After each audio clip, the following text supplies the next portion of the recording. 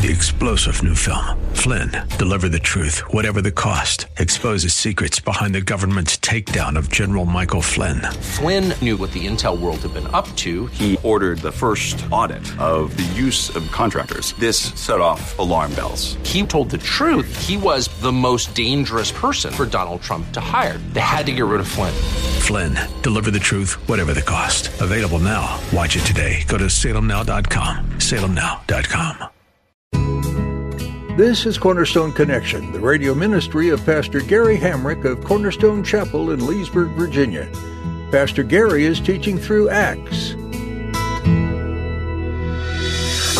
love is calling, listen, truth opens up your eyes. Mercy is waiting for you with every sunrise. They hear the Word of God, and the power of the Word of God does a good, miraculous work in the heart of a person, and they respond to the gospel, they respond to the Word of God, their lives are changed, and people get saved.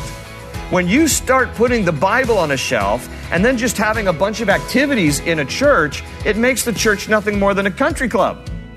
Just a place where people can come and socialize and fellowship and have a cup of coffee and get to meet each other, which is an important component, the idea of fellowship and getting to meet each other and making friends, but never to the exclusion or neglect of the Word of God. What is church to you? Is it just a time to hang out with like-minded people, chat over a cup of coffee, and hear a feel-good speech? While fellowship and hearing a good message are important to building a family of faith, there's more to church. Pastor Gary reminds you today that gathering as believers should always center around the Word of God. It's the message from your Creator, the basis of what living by faith looks like. Don't neglect the Word in your time of fellowship. Grow together in faith. At the close of Pastor Gary's message today, I'll be sharing with you how you can get a copy of today's broadcast of Cornerstone Connection. Subscribe to the podcast or get in touch with us. But for now, let's join Pastor Gary in the book of Acts chapter 6 with today's edition of Cornerstone Connection.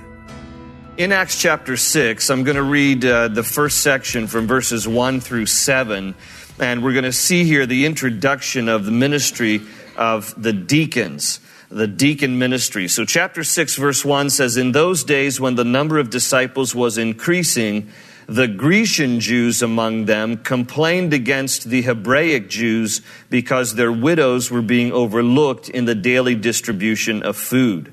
So the 12 gathered all the disciples together and said, 'It would not be right for us to neglect the ministry of the Word of God in order to wait on tables.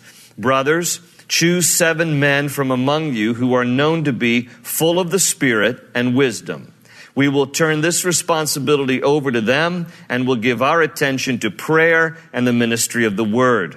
This proposal pleased the whole group. They chose Stephen, a man full of faith and of the Holy Spirit, also Philip, Prochorus, Nicanor, Timon, Parmenas, and Nicholas from Antioch, a convert to Judaism. They presented these men to the apostles, who prayed and laid their hands on them. So the word of God spread, the number of disciples in Jerusalem increased rapidly, and a large number of priests became obedient to the faith." All right, so in this first section here, again, the church is relatively young. It is only a few years old since Jesus has returned, ascended back into heaven. And they've run into their first challenge of how to properly manage and care for the growing church. Now, back in chapter 4, it tells us that the church had grown to about 5,000. In chapter 5, it just becomes vague, and it isn't numbered again after chapter 4. Chapter 5 just says many more men and women came to faith. And so at the time we get here to chapter 6, the church is somewhere, even verse 1 begins by saying, "In those days when the number of disciples was increasing," and disciples, small d, we're talking about all the followers of Christ now. The church, the New Testament church, probably numbers somewhere around 8 to 10,000 or more. And when you get to be a large, church like that, you have the tendency to start to inadvertently, unintentionally overlook the needs of people. Because, that's one of the downsides of a larger church. The larger church gets, it's easy for people to fall through the cracks, so to speak. One of the benefits of a small church is that everybody kind of knows each other, and when somebody's missing from church, you can call them and say, hey, notice you were missing. How you doing? Oh, I've been sick. Oh, I didn't know that. Oh, let me come and bring you a meal. And so that kind of, a more intimacy of a smaller congregation allows for, better opportunity to know who's there, who's not there, who's had a death in the family, who's had a baby, who's all these kind of things. When you start getting into 10,000 people, it's easy for some people to get overlooked. And so this is the first challenge that the early church is facing here. And it says that the Grecian Jews, these are Jews from Greece, they come here in Jerusalem and they complain that their own widows are being overlooked. Now, the NIV says being overlooked in the daily distribution of food. If you have a King James Bible, it says they're being overlooked in the daily ministration. It is a Greek word. The Greek word here is diakonia. D-I-A-K-O-N-I-A. Diakonia. And it is where we get our English word deacon. Now, how many of you have been, who are familiar with the term deacon, like in churches, the term deacon? Okay, so many of you are, most of you are. The idea about deacons were the ministry of deacons emerged from this story here in Acts chapter 6. My personal opinion is, though, that in some churches, the ministry of deacons has taken on something that it was never intended to be. Like, for example, in some churches, the idea of the deacon ministry is something that is often a governing body. In some churches, your deacons are your governing body. Your deacons run the church. The deacons never ran the church. They never ran anything. They were lay leaders who stepped up to help meet a need. So for you note takers, here's the basic background behind the deacon ministry. It was born out of two desires. The first desire was to care for people who were being overlooked as the church grew. That's the first main desire. They realize there's some people here that are falling through the cracks. That the widows in particular, they're not getting their daily distribution of food. We're not taking care of them. We're not ministering to them. That's ministration in the King James Bible. And then the deacon ministry was also born out, number two, of a desire to keep the ministry of the word and prayer the priority of the church. The ministry of the Word of God and prayer is to be always the priority of the church. So when the Grecian Jews come to the 12, verse 2 refers to them as the 12, capital T, all right, because this is a reference to the original group of the 12 apostles.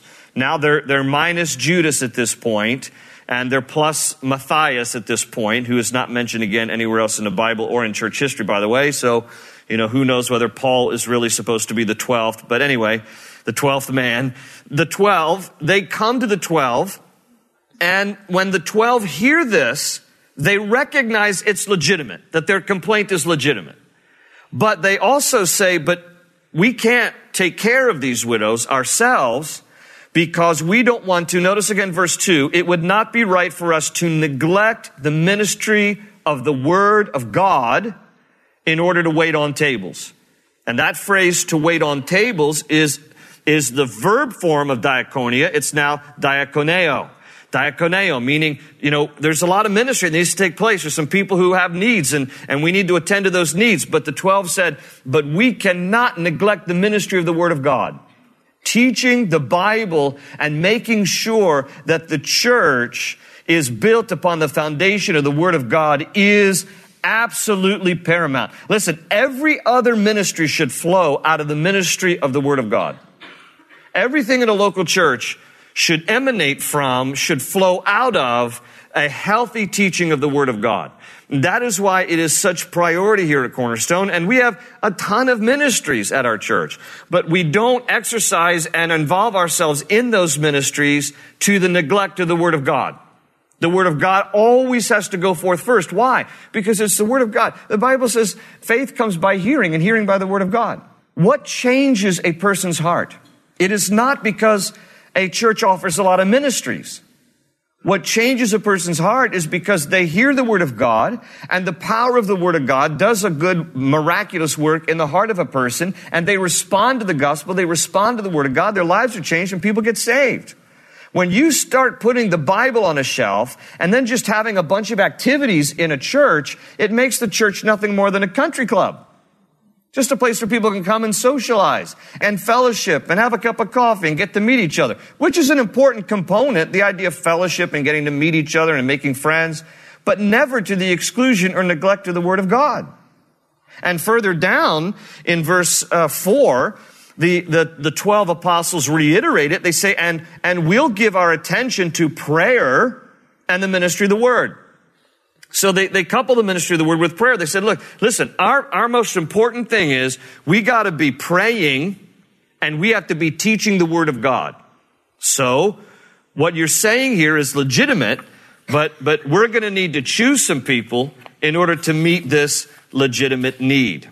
So they begin to choose. What they instruct them to do here is to choose, and originally the first group of deacons were 7 men. And here was their qualifications, who were full of the Spirit and wisdom. That's what verse 3 says right there in chapter 6. We just read it. Verse 3. Brothers, this is the instruction from the 12. Brothers, choose 7 men from among you who are known to be full of the Spirit and wisdom. Those are the 2 qualifications. And so they do. Now, please note that when they choose these 7 men, and their names are listed there in verse 5, starting with Stephen, and Stephen is the guy who's going to get killed in chapter 7. So, he becomes a very important person in the story here of Scripture. But if you notice the names, Stephen, I'm just going to read them again real quick. Stephen, Philip, Prochorus, Nicanor, Timon, Parmenas, and Nicholas from Antioch. I want you to please note something. This is very important to note. Those are all Greek names. And why is that important to note? Who are the people doing the complaining? Look at your Bibles again. You're smart people. Look back up in verse 1. Who are the ones doing the complaining? The Jews from where? Greece. They're the Grecian Jews. So guess who gets to do the work if you complain? The Greeks.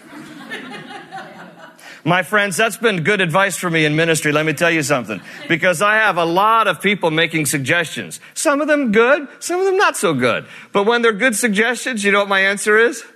Great, you get to do the work. Why? Well, because you brought out the idea, and you're the one who's complaining about something. I didn't really want to do the work, I just want to tell you so you could do the work. No, that's not how it works. The person who complains gets to do the work. I see it right here in the Bible. This is delicious. Because it stops the complainers. Because everybody's got an idea. Like, you shouldn't be doing this. You should. Great. You want to fix it? Good. Do it. You go to work and do it. And here are the Greek guys who get called to work because the Grecian Jews are the ones complaining. All right? And so these guys get chosen here to do the work. Now, I want to make sure that you understand this, though. This is the original 7 men selected for the original deacon ministry. But we see later in Scripture that it actually changes a little bit.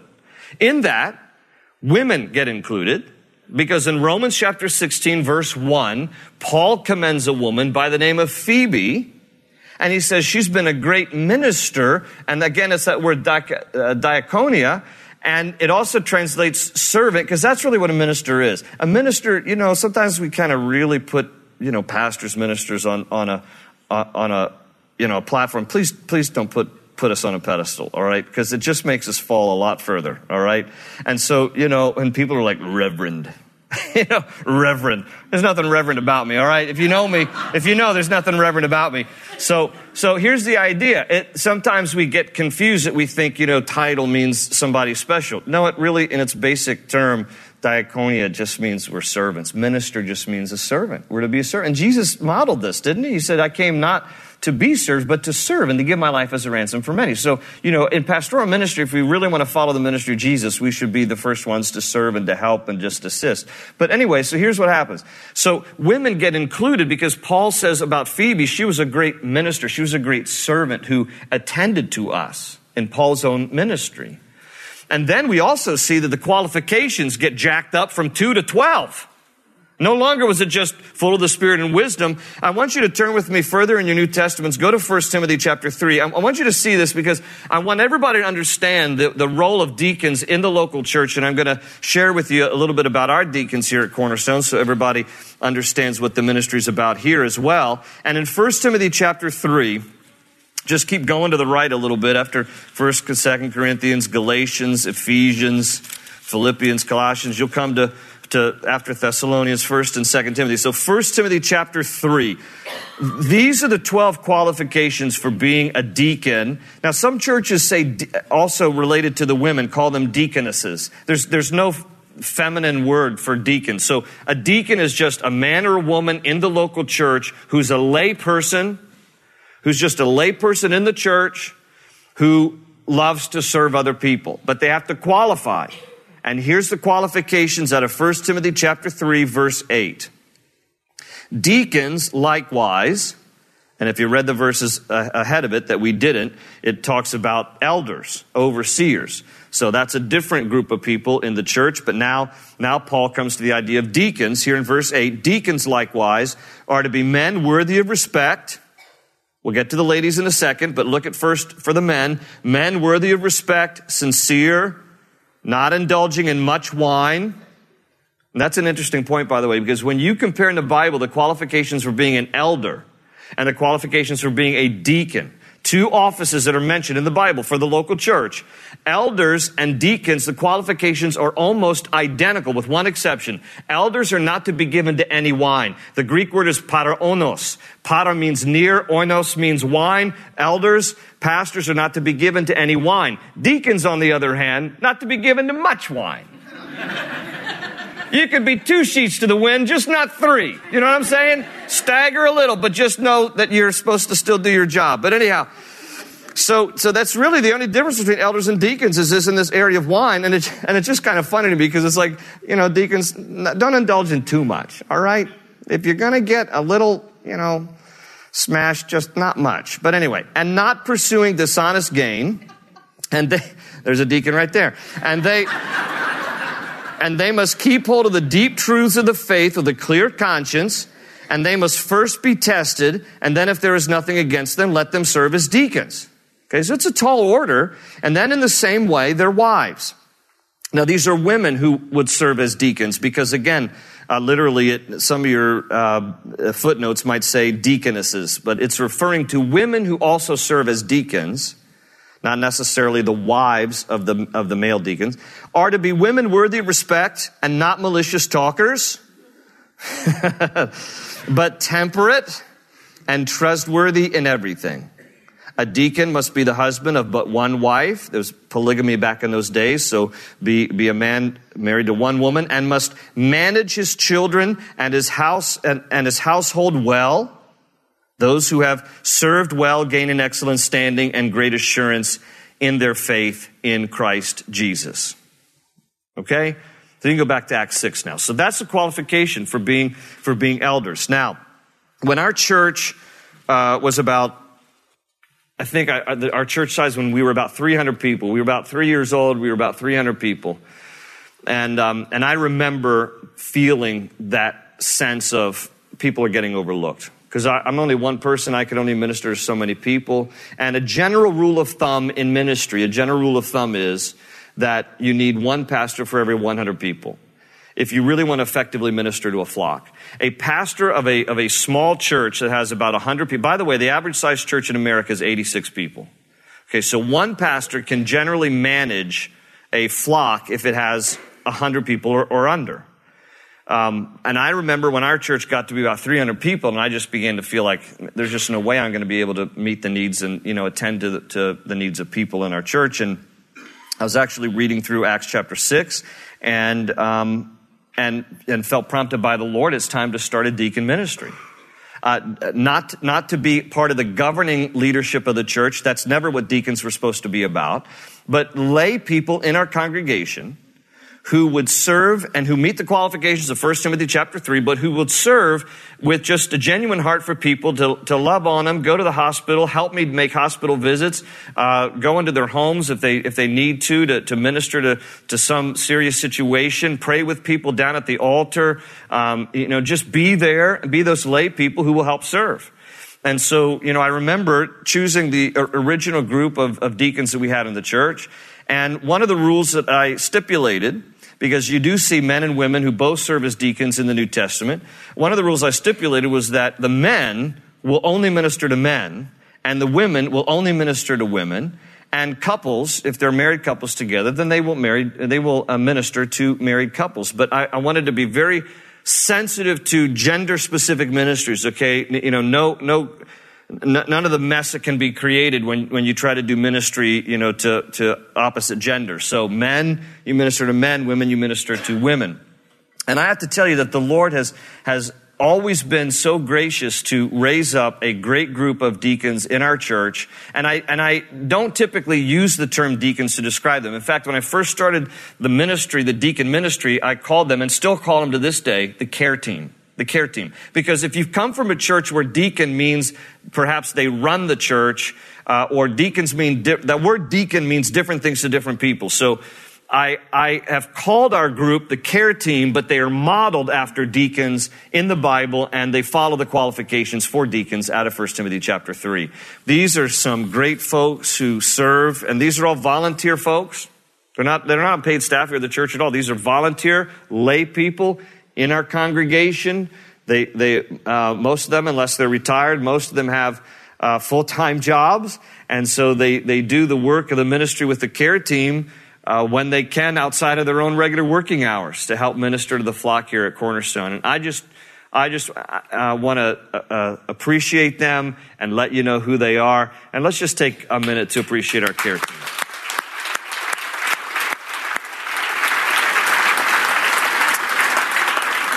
So we try to, here at Cornerstone, I take seriously, what does the Bible teach us about the early church, and how can we follow the model of the early church? And this is one way, by having some great people on our care team. Now, I want you to notice back here in Acts chapter 6, the result of delegating ministry. Okay, the result of delegating ministry. That's what the 12 did. They said, okay, wait, we got to focus on the ministry of the word and prayer, which, by the way, is obviously my passion, and make sure I keep that priority, which is why I'm so thankful for the other pastors and our care team members and our elders who help share the responsibility of ministry. Because while I will still do those things from time to time, I will still make some hospital visits, I will still occasionally do a funeral here and there and do some of these things, I can't possibly minister. Look, Christmas Eve, we had over 7,000 people here. Okay, I can't possibly minister to the thousands of people here at Cornerstone and do ministry justice, and also do the teaching justice. So I have to, more and more, as the church grows, I have to just devote myself more and more to the word and to prayer and to the teaching role, because God has raised up some wonderful people here in the life of the church who share the ministry one to another. But I want you to notice from verse 7, here is the result of delegating ministry like this. Notice, the gospel spread, the church grew, and people got saved. And that's what it's all about. Look again, verse 7. So the word of God spread. The gospel, the good news, it spread because the 12 are devoting themselves to that part. And then it says the number of disciples in Jerusalem increased rapidly. So followers of Christ, the church is growing. And a large number of priests become obedient to the faith. So people are getting saved. And not just any people. Notice that the priests, the Jewish priests, are getting saved because they're hearing about Jesus, and they're connecting the dots that he was, in fact, the perfect lamb that takes away the sins of the world. You have to imagine the role of the priest was to help slaughter the animals, the sacrificial system, to atone for the sins of the people. And when the light bulb went off, they realized the one who died for our sins on the cross was the perfect Lamb of God who takes away the sins of the world. No longer do we need to sacrifice these animals, because the blood of Jesus that was shed was good once and for all time and for all people. Open ocean, jump in and you'll find the cornerstone's your connection. Run towards your new life. The book of Acts is awe-inspiring as you see the Christian church take off. You see these frightened disciples who had scattered, rallied together, and then spread out beyond their borders. It takes great faith to do what these believers did, just like it takes great faith to spread the word today. How are you engaging with this series so far? Do you have any questions or concerns? If so, feel free to email us at prayer@cornerstonechapel.net. That's prayer@cornerstonechapel.net. We'd be happy to hear your prayer requests too. Are you living in or visiting the Leesburg, Virginia area? We'd like to invite you to come join us this Sunday for a time of worship, Bible study, and fellowship at Cornerstone Chapel. You can find our service times and other information when you visit our website, cornerstoneconnection.cc. You'll also find previous messages from Pastor Gary and links to download our mobile app. Just look under the Teachings tab. Once again, that website is cornerstoneconnection.cc. That's all the time we have for today. Thanks so much for tuning in and hearing some things from the book of Acts that we hope inspire you. We look forward to you joining us again here on Cornerstone Connection.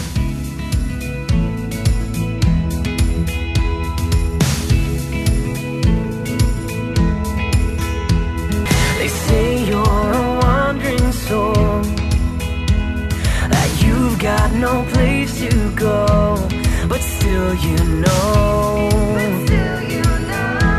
you're not alone.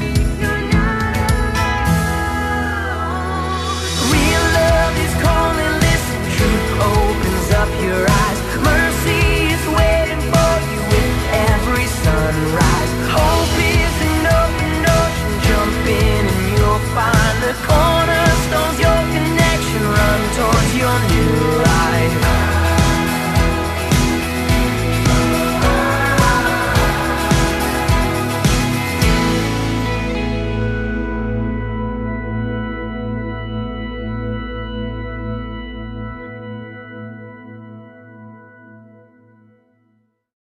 Three-star General Michael J. Flynn, head of the Pentagon Intelligence Agency, knew all the government's dirty secrets. He was one of the most respected generals in the military. Flynn knew what the intel world had been up to. He understood its funding. He ordered the first audit of the use of contractors. This set off alarm bells. The explosive new documentary, Flynn, Deliver the Truth, Whatever the Cost, uncovers the facts behind this scandal. Flynn told the truth. He was the most dangerous person for Donald Trump to hire. I find out the worst enemy that I'm going to face in my life is right here in America. They took my assessment and they wanted me to change it. And I was like, I'm not changing it. They had to get rid of Flynn. With in-depth interviews, archival footage, and never-before-seen personal records of the man behind the headlines. I just felt like I was drowning. Flynn, Deliver the Truth, Whatever the Cost. Available now. Watch it today. Go to salemnow.com. salemnow.com.